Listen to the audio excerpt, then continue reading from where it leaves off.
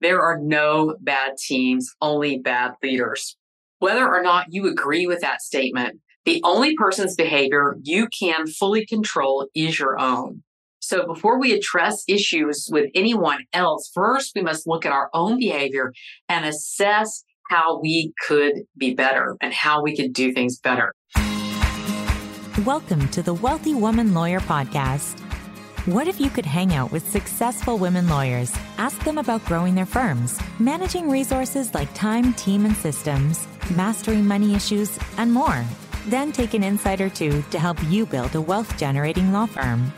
Each week, your host, Davina Frederick, takes an in-depth look at how to think like a CEO, attract clients who you love to serve and will pay you on time, and create a profitable, sustainable firm you love. Davina is founder and CEO of Wealthy Woman Lawyer, and her goal is to give you the information you need to scale your law firm business from 6 to 7 figures in gross annual revenue, so you can fully fund and still have time to enjoy the lifestyle of your dreams. Now, here's Davina. Hi, this is Davina, and before we jump into today's show, I'd like first to introduce you to some of our sponsors. When prospective clients are looking for an attorney, they usually turn to Google first. Optimize My Firm helps law firms grow their practices and attract more right-fit clients through on-page and back-end search engine optimization. Optimize My Firm can help your firm rank higher on Google so that clients can find you before they find your competition. They serve personal injury, family law, workers' comp, immigration, and other types of law firms. Optimize My Firm does SEO the right way, delivering meaningful results with geographic exclusivity and no contracts. Contact them today at optimizemyfirm.com or click the link in the show notes. In the next 10 years, 90% of legal services will be delivered online.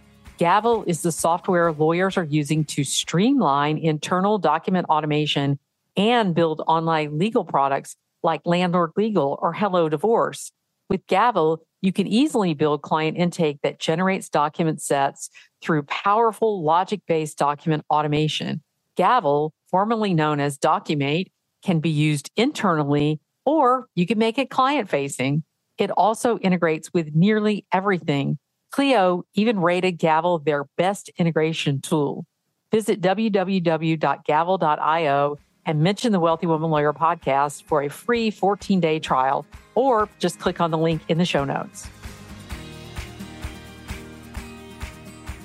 Hi, everyone, and welcome back to the Wealthy Woman Lawyer podcast. I'm your host, Davina Frederick, and today's topic was inspired by numerous conversations I've been having lately with women law firm owners about their troubles with employees or other people on their teams, like independent contractors or vendors. And it got me thinking about how most of us see employee issues as an issue with the employee, the other person, and never an issue with our own leadership or law firm management skills. And to be clear, this is not about passing judgment on anyone, because over the years, I've had to take a really good look at myself as a leader, and I've not always liked what I've seen. And so I've devoted a lot of time to sort of the study of leadership and management to improve those skills. Like many of you, I rolled solo for many years. I have started and scaled multiple businesses during my career. I'm a serial entrepreneur largely because I'm a rebel, I'm a maverick, and essentially someone who wants to do things my way. I have a vision and a way that I work and a way that I want things done. And although I, quote unquote, played well with others as a child, if you believe my old report cards, the older I've gotten, the more independent and stubborn I've become. And I've never been good with bosses, to tell you the truth. I mean, I'm a rule follower and I always worked well and got my work done. But I think it's because I think I can do it better, whatever it is, right? I've always had that sort of mentality that I've had to work through. And so when I became a boss and started dealing with people who work for me, I had to really learn and develop those skills. As I matured, both as a person and a business owner, I realized that if I wanted to achieve big, audacious goals, I couldn't continue to travel alone, as they say. I would need a solid team to help me. And that's led me to want to understand more and more about how to be the best leader that I can be. So between my own journey into leadership and guiding other women law firm owners as they learn to become better leaders of their teams as they're scaling their law firm business and adding team members, I've identified 5 mistakes I think most of us make starting out as leaders, and I thought you'd enjoy learning from them.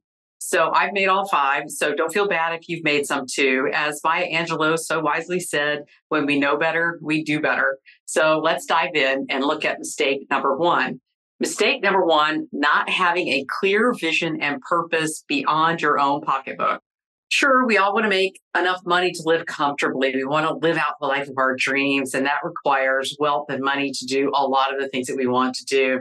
And some have that vision more than others, but true leaders envision something with a larger purpose. So when you're starting out, your goal may be to open your law firm business and make enough money to pay your bills. And then you start to develop a larger vision of what your law firm can be.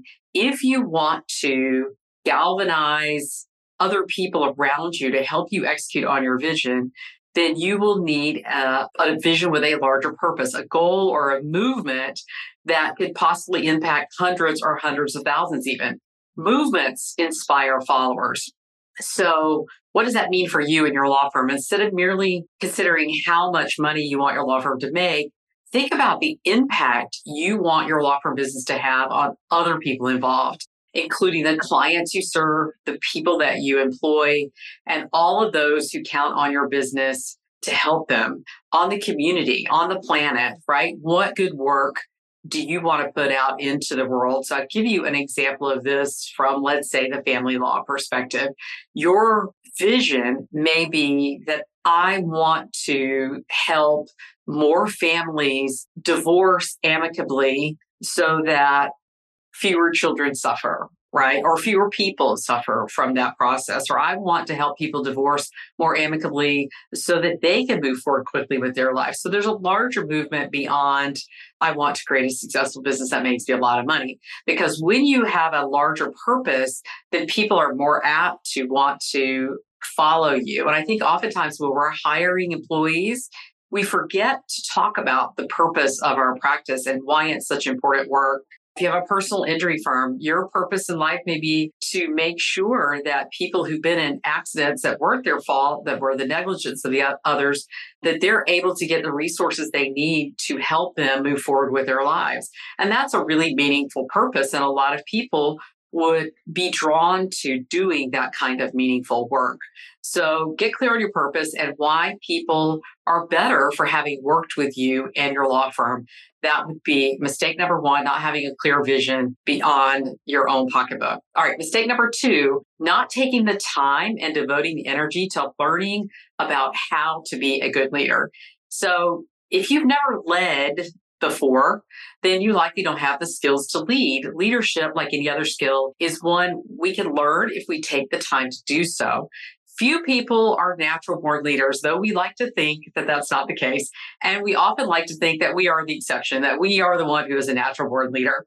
But the reality of it is that most people are not natural born leaders.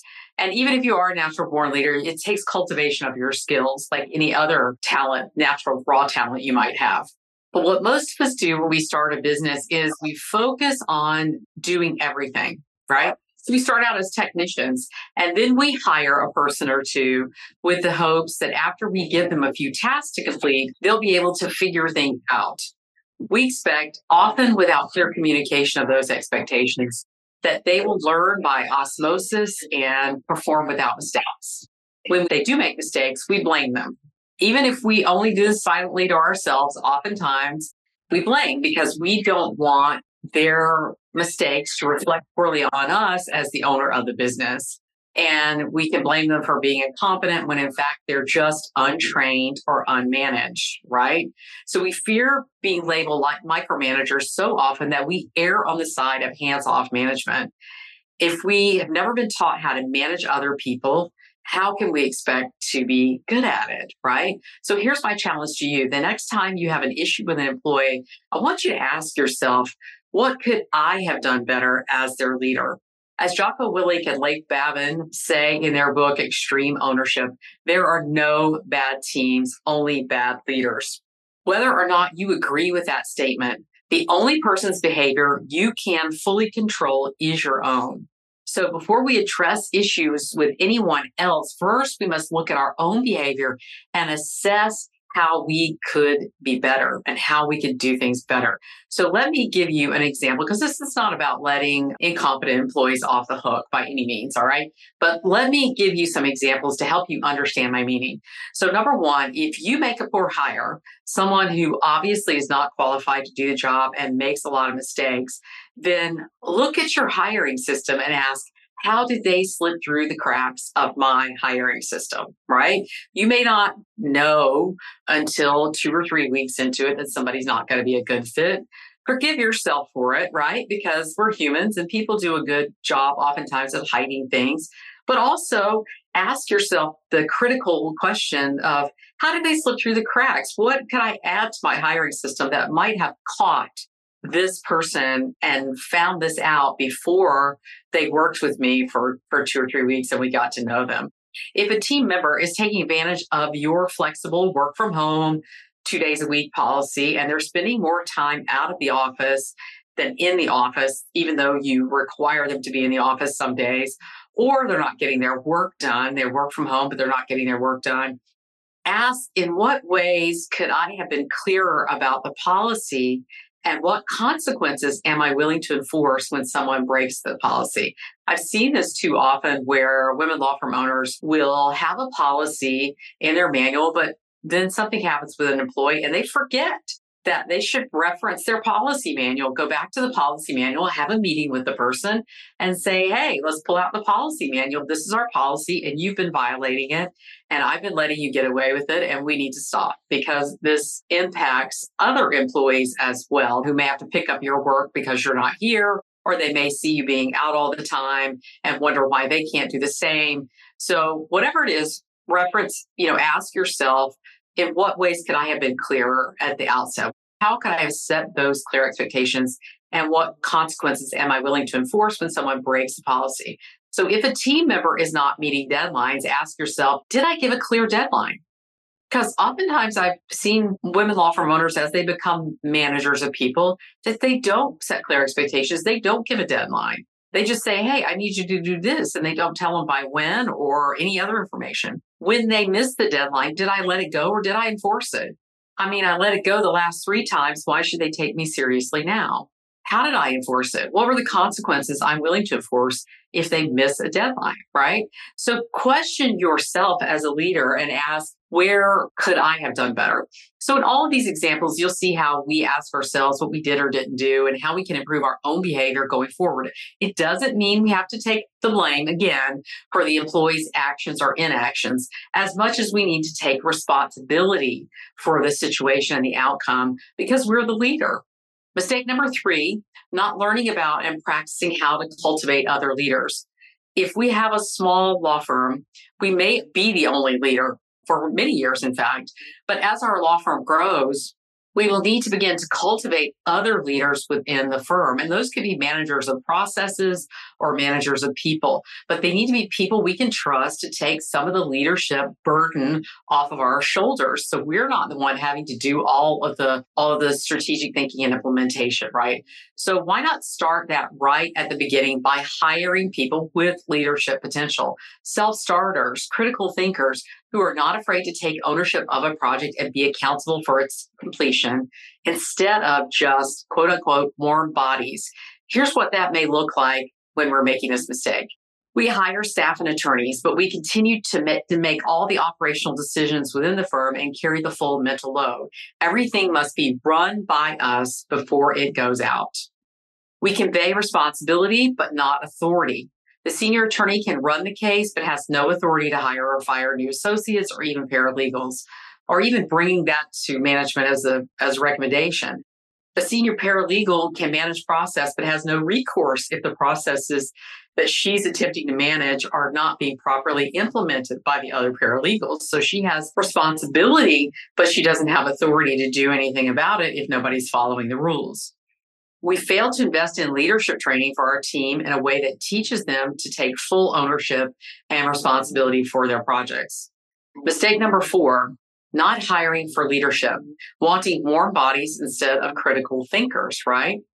Often mistake number 3 is preceded by mistake number 4, which is failing to hire leadership potential. People who are not just doers, but critical thinkers.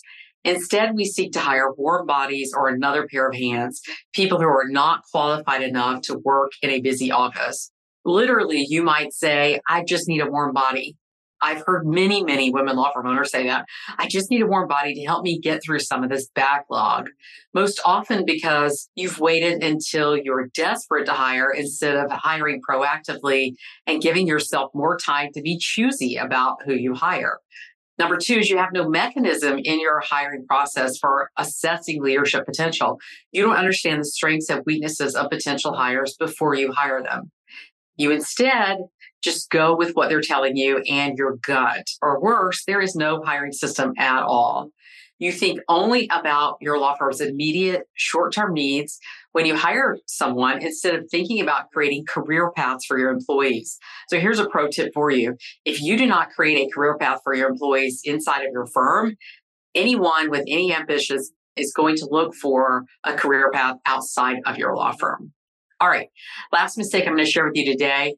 Mistake number 5, not incorporating ongoing leadership and management training for both you and your employees as your law firm business grows. Like subject matter expertise, we deepen our knowledge when we invest in training and education for leadership and law firm management. We may not need to do this for all of our employees, but if you have expectations and desires for others in your organization to help you take over critical aspects of operations, you need to be investing in their education so they can grow personally and professionally. This might look like bringing in outside experts once a quarter or even once a year to focus solely on team building, leadership, management, and working with different personalities. It might look like sending your chosen leaders to a CLE on law firm management or leadership, or even getting them involved in online courses on those topics. It might mean you host trainings to teach your potential leaders. So you might teach them what you know. If you've been making these mistakes, I want you to know you're not alone. I said that at the beginning and I mean it because I've had so many conversations with women law firm owners who are trying to figure this out as they grow. The best course of action to develop a culture of ownership and leadership within your law firm starts with you. Of course, it starts with you. So if you resonate with what I'm sharing, I invite you to join us in the Wealthy Woman Lawyer League, where we work on everything involved in operating and scaling a profitable, sustainable, wealth-generating law firm business. In addition to deep diving into how to attract better clients, leveraging your resources like prioritizing your time, delegating to top talent, and documenting your processes, and mastering your money and mindset, we also work with you to become the best leader and law firm manager you could be. We also help you learn how to cultivate other leaders. In fact, if you join Wealthy Woman Lawyer before the end of September 2023, you'll get access to live trainings specifically designed to help you become a better leader and manager of your law firm business. Also, if you have been thinking about joining the league for a while now, but you've been hesitating for whatever reason, I'm going to let you in on a little secret about why now is the best time to join. First of all, it's the best time to join because you only got 1 quarter left in 2023 to achieve your law firm growth goals. And so now is a wonderful time for that push to the end of the year to reach those goals and set yourself up for success come January 2024. But also, beginning October 1st, we will be increasing the investment to join the league. So if you don't invest before the end of September, you will never have access to the league for such a nominal investment again. The cost to join the Wealthy Woman Lawyer League is equivalent to 1 initial retainer for most law firm owners. So for that investment, you'll receive 6 months of weekly coaching with me, an attorney who has started her own successful law firm business right out of law school and helped hundreds of other women law firm owners over the last decade scale their law firms to become profitable, sustainable, wealth-generating machines. You also will receive an all-access pass to the $1 Million Law Firm Growth Framework, the Law Firm System Solution course where I teach you everything you need to know about setting up systems in your law firm business, all 7 of the essential systems that you need to run a profitable, sustainable, wealth-generating law firm, and my 5-day hiring challenge to help you implement a hiring system in as little as 5 days, and so much more. I have so many bonuses for you in the League program, not to mention the community with other women law firm owners who are a part of the League and on a similar journey to you.